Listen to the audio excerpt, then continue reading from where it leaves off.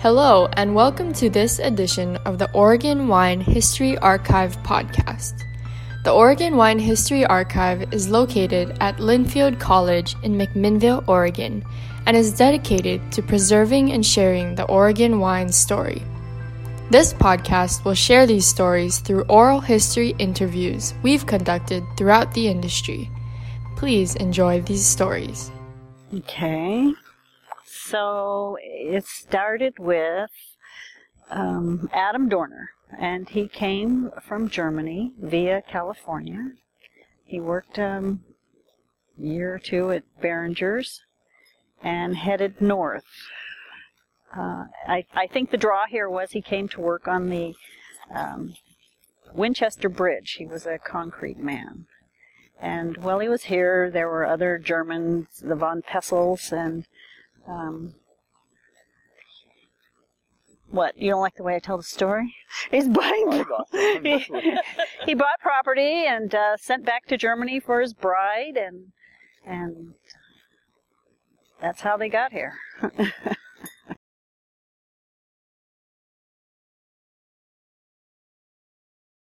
Yes, Adam had. In Germany, he had been, I don't know if he'd been a brewmaster or whatever there. He'd been in the Kaiser's army. He was a corporal, and this was related.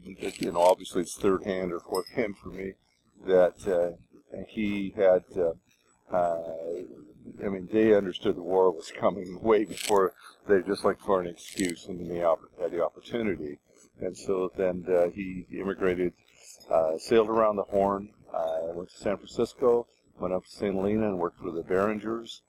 And then, meanwhile, he had some old German friends or whatever that were up here.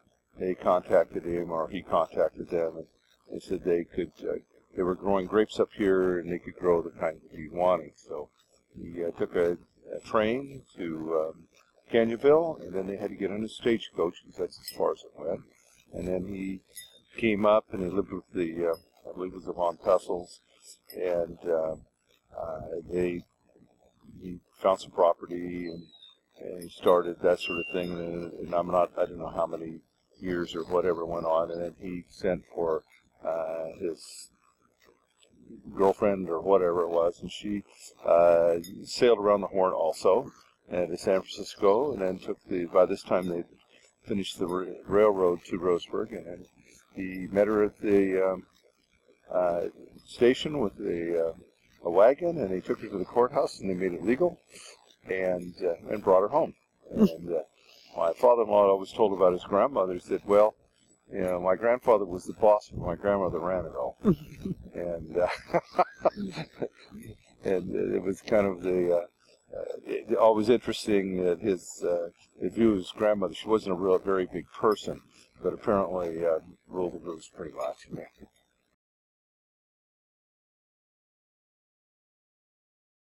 I think it first started out he grew enough for himself, and then it developed into a business. I know that they used to Sundays at the Doerners, and probably as my grandfather then went into I think he was more serious in the business sense. But they would have the German community would come and they would spend the day sitting around the yard all drinking Doerner wine. Originally, this area. They had different areas that had, the Germans lived here, and the French lived, in Melrose, and Elgroves had the Swedish community, and they were all wine drinkers from the old country. They were all immigrants. And they planted grapes actually a couple different times. They had Riesling. Adam had brought up Zinfandel from Behringer's, and I don't know exactly. I've seen a list. When we later reproduced some of these things, we still had part of a vineyard. Zinfandel, Sauvignon Vert, one called Isabella. Berger was another, which was a German one. and those were still left. Unfortunately, the Riesling was no longer there because we would have liked to have grown that one. But Adolf ran it as a business. He and his wife, neither of them drank. He was a total teetotaler. Adam, I think, drank quite heavily, from what I gather.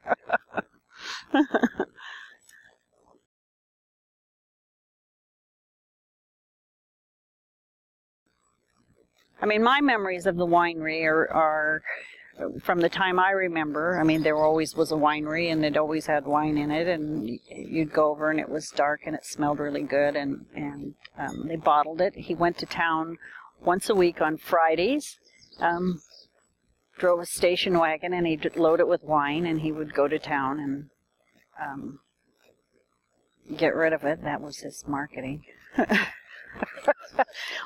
I remember, and I don't know where it went, but we always went to the Greyhound bus depot. And so he must have shipped wine, Greyhound, just some other, the coast or Grants Pass or someplace. But there wasn't a romance of the wine like there is now. It was something you drank, and it was a business.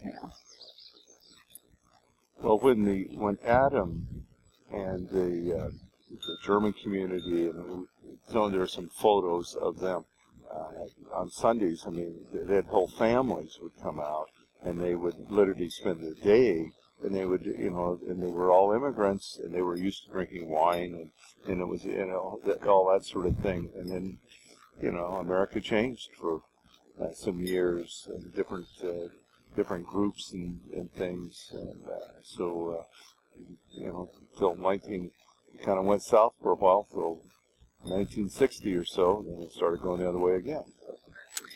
So at that time, the winery was the only one, I'm told, in Oregon that survived Prohibition, and they quit making wine sometime in the 50s. In the early 50s. I think, yeah. And then later, after my grandfather died, my father didn't really have an interest in the winery. He decided it was more bother than it was worth. And he loaded the last of it. The Emquaderi tanker truck came out and loaded it up and put it on a tanker car and the railroad tracks, and it was shipped to New York, supposedly to be made into vinegar.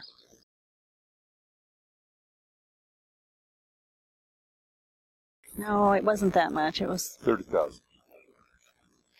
But during that time, they had a small block of grapes left, and that was the time that we met Richard Sommers. He came north, and he had a lot of questions, and I can remember as a child him tootling up on a weekend, a rainy day, and coming to the door. I don't know what he needed, and asking my mother, who was that man? And he tended the little vineyard for a year or so, and I believe he made some wine off of it also.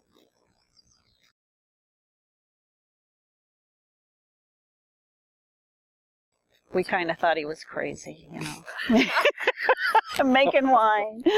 Why would you want to do that?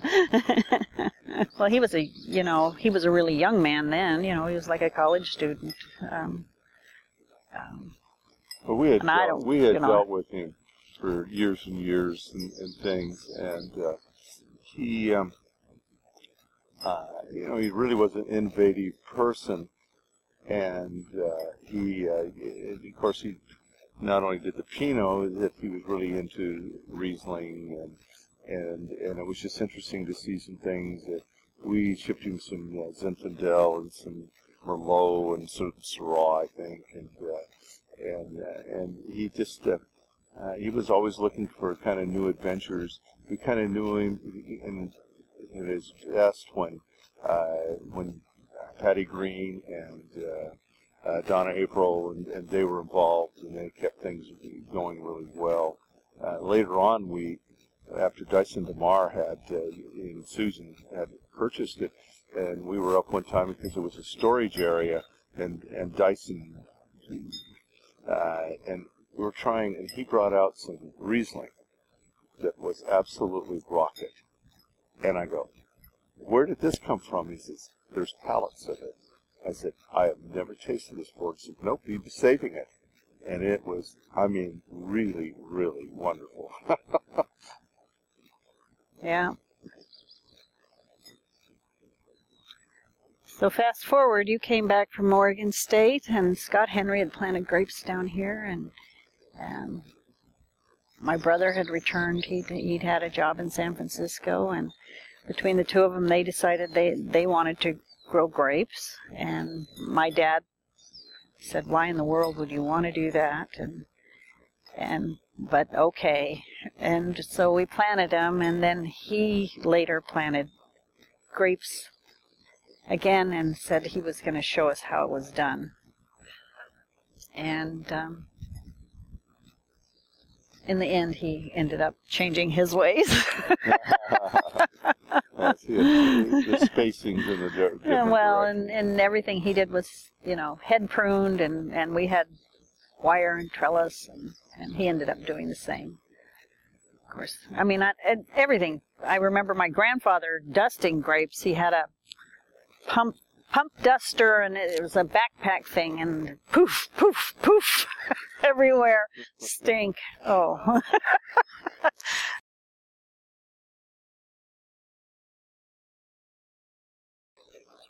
There was none. Yeah, it was before that. Ralph Guerin actually was the head of the small fruits at Oregon State, and it was because of, actually, I had been in Europe and before that, and had kind of stumbled upon the wine areas as I was doing some traveling, and so it was interesting, to do some things, and Oregon State was, this was just coming on, and there were, I've since these people now have come in, but it was in the original group that were kind of interesting. I mean, these people were, and Doyle Hinman and I had discussed this for years. It was the Pinot thing, and we grew a little Pinot, and Doug grew more than I did, and I said, I am not, there's too much planted, and I didn't do it. And then Doyle Hinman and I have talked numerous times after this and said, how could we be so wrong? Said, I have no idea. But it was, the Pinot thing, and as we see out here now, I mean, we have all these northern wineries who are coming to the Umpqua Valley to grow Pinot and some of these varieties. It's kind of interesting to see that. So, but yeah, we've lived long enough that we see that people are thinking that Chardonnay is a good idea again. That's what I've been hearing for years. Actually, I heard that. Yeah. I heard you say that, and I went, oh, we had years we couldn't even get rid of it. Oh, yeah.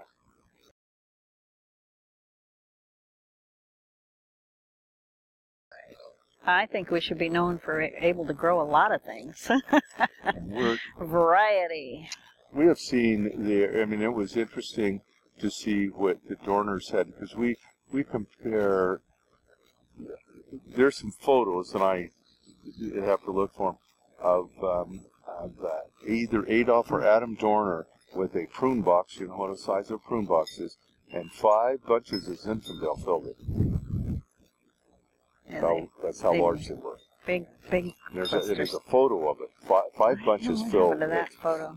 And so we've watched it, and they were able to, and it's interesting listening to Shelley's father, and he said, here we have all this modern equipment now, and we're checking the sugars and the pH and the acids, and we're doing that. And he said, well, how'd your dad look at it?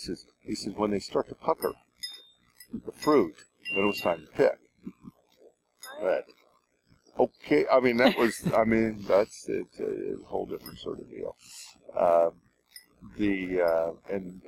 So actually it was like the Zinfandel clone, and I spoke to some people at UC Davis. They were doing a heritage thing about Zinfandel, and I said, I have one that has been grown up in Oregon here since the 1870s, And so if you guys ever want to, as we're replanting all our vineyards now because of phylloxera, we will, we have some and we'll graft some over and we'll keep some just, it's an heirloom kind of a thing,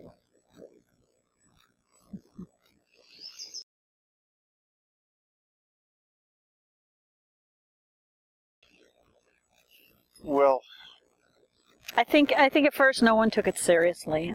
And this was everyone who planted grapes. Now here. it's a real business, I mean, first of all, they were all farmers, and Scott Henry's background. I mean, he has a farming background, and we started small. All of us started with an acre, and then the big guys were 20 acres, and we saw. I mean. And probably the biggest thing that other than the phylloxera problem and rootstocks, was the trellising systems. We did everything on wood, and now, we don't have any wood, and then we did it, I mean, we have changed. When we originally started, it would take us days to pound in an acre of wood posts and all this. Now, I mean, we can literally put acres and acres in every day. A different thing. Spacings have changed. We're watching our neighbors here, Duck Pond, and their spacing is way different than ours. So we've watched that, and one of the things the industry missed here in Southern Oregon is that because of the phylloxera thing and all the discussions that said it's not going to happen, and if it is, it's going to be slow. That isn't true, and so all the original research that was done in the Umpqua Valley was done on the river bottom, and they had all these different rootstocks that had no correlation to the rest of us who were dryland farming up on the benches. And so when we realized we had a problem and we started doing this, it's like, this is, and unfortunately for some of the California transplants who, Dyson DeMar, who was then with Mondavi, said, oh, well, this ought to work, and this ought to, and my experiences in Germany tell me this is going to go. And so at least that gave us a clue. And because what was being pushed by the nurseries, this dry land, it isn't, they won't work here. That's probably the biggest change. Evolution. Yes, evolution is right. Metamorphosis, actually. So.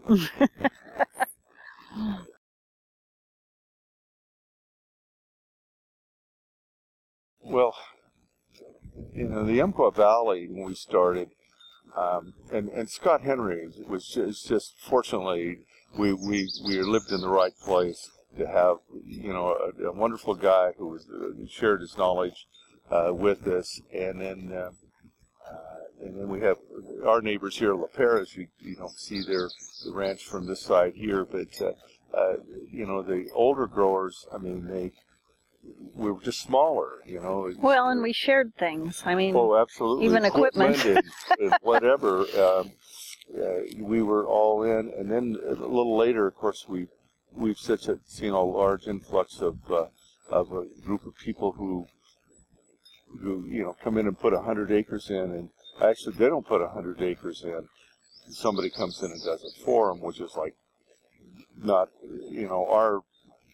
the older people here, there isn't anyone who did not put their own grapes in, and it's like one of the ways you can tell is kind of a joke that is wire height, and our first wires for and you can tell if it's us doing the work or if it's hired labor, because if it's you doing the work, it's right up here, and the rest of them, it's down on the ground. Or it's lower. It's really lower, and you go, harder on your back. It would kill you to be doing that for 8-10 hours. So that's kind of one of the funny things, notice.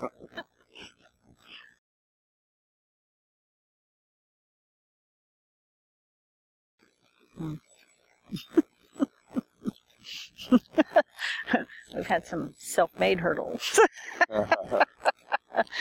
Probably just some different business decisions.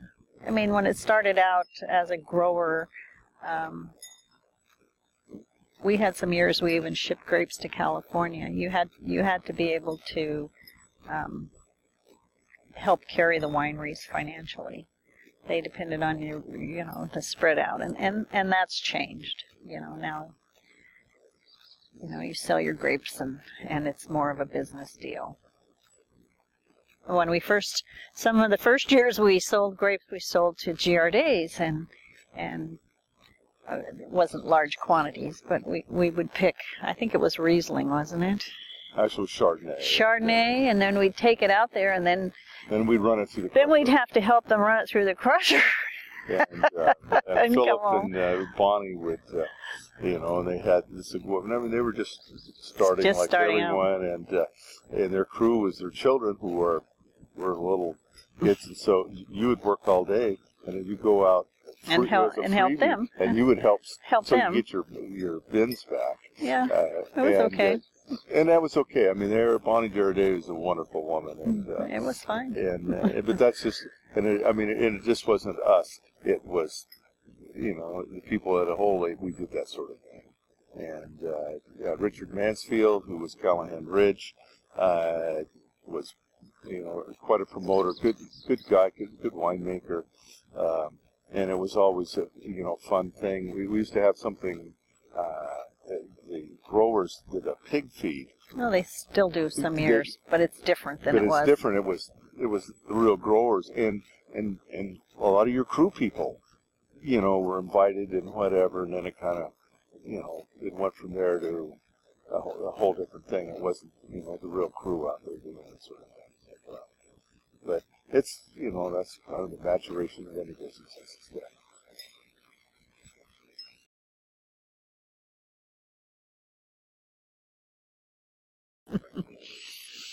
Not really. Shelley's brother was, and we did a little in the beginning, but we just didn't have time. Yeah, we didn't have time, and we were growing grapes, and a lot of that was more towards wineries and marketing. I mean, not that we didn't want to support them, but they would be more involved than we would as growers. Well, some of the early things too. We had families. I mean, we had, yeah. And grapes aren't the only thing. Over the years we have sheep, and we've grown Christmas trees, and I mean we've had other crops to deal with. So. And the original part of the things that went on in the wine industry was really only geared for north. It wasn't anything down there. We did kind of feel like stepchildren. Yes, absolutely. And then and the taxing issues and things was a real gripe, because we were paying a tax, and we considered it a sin tax for growing grapes, and it was supposed to be promoting Oregon wines, and then we were shipping our grapes to Fetzer's in California, and then they immediately changed it, and I had to pay taxes in Oregon for what I shipped to California, and I thought that was a little unjust, and so. But it's all evolved, Yeah. I mean, the industry needs a centralized organization like wine growers. And they've done it, and I'm the first to admit their promotional of Pinot is phenomenal. They have done something that I cannot believe. And the Pinot has been, the standard Oregon wine, which was kind of, there were all kinds of other wines and things there, and they've done a wonderful job. They've been able to promote themselves, and whatever I had kind of thought that I wish that more research had been done, not only in the clones but the rootstocks and all that sort of thing. I didn't feel that maybe that there'd been enough investment in that.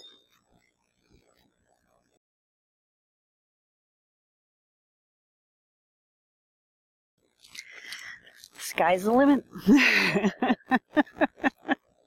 I used to have Bobby Fetzer used to come up, and he was the Fetzer family were really, really nice people, and they would come up, and we used to deal with them, and we we just thought this was like the rest of us, just a little mom pop operation. And then we went down and realized this is like this is not a mom and pop operation. And Bobby Fetzer would come out, bouncing out, and go, "Hey, I'm Bobby Fetzer." It's like, oh my goodness sakes! And then spend the day with you running around, and we were just hodunk little growers. And then he would come in, he liked to fish, and he was just a character, and we got along. And they'd fly in, or he'd drive in and give us a call on a Sunday morning, say, "Hey, I'm on my way to Seattle. Yeah, let's go look at grapes or that." And so, I don't know. But all he could say was this area just looked like, what is it? Well, it was the Redwood Valley. Redwood Valley when he moved there. So you ought to be looking at acquiring more real estate. He said, this place, it's got a lot of potential, and he'd be gawking as he was driving around, and it's kind of come to that perhaps as you can look around, probably in the last 3 years, there are 1,000 new acres here, give or take, something like that. So interesting. Hopefully there'll be more. And hopefully with that, we'll preserve enough area. I'm not so sure that John Q. Public in Douglas County realizes how important agriculture is, or retaining these lands that could potentially be vineyard lands.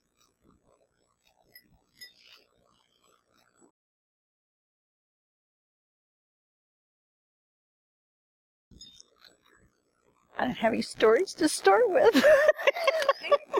Quite a few, actually. It's kind of interesting to Dyson DeMar, who's, as you've met, is just what a character. And the things that probably 10 years ago now, I guess, and we were discussing, if you've been through the Napa Valley and you're looking at all these things, and discussing personalities and groups. Yeah, don't go there, she tells me. So, but it's interesting that he said, there'll be some people and come through, and he's right. You see some, all kinds. It takes all kinds, I guess, but they're different than the original just farmers that came and grew grapes. Definitely.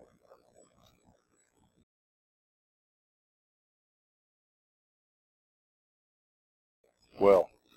Yeah, my dad said they made more money during Prohibition than not by selling juice. They said they sold juice and people made their own wine. I didn't have any reason to believe otherwise, but you sure wonder. But they did well. I mean, they Adolf and Adam, it kind of goes back to the ethnic German thing, that with their friends who tended to be business people, and they owned the grocery stores, and they owned the Coca-Cola, turned out Coca-Cola plant and all this. Mortuary. The mortuary, yeah. And then you realized, and actually not till Shelley's mother passed away, we're at a mortuary, and Shelley's dad turns and he goes, we used to own part of this. I'm going, are you serious? I mean, he had never mentioned that. I said, really? And he goes, well, yeah, Dad was chairman of the board. And then you got the kind of the drift that you see these people traded money amongst themselves and did that sort of thing. Well, it was different. They never operated on borrowed money. I mean, and their friends, they were in business with their friends. Yeah. And somebody had a subdivision and built houses or whatever, and there were lots, and there were just things like that. So you kind of start to see there was a pattern to whatever and why they were all friends, because they were in business together. Common interest. Thank you for joining us for this edition of the Oregon Wine History Archive podcast. And thank you to all the supporters, partners, donors, and interviewees who have made our project a success.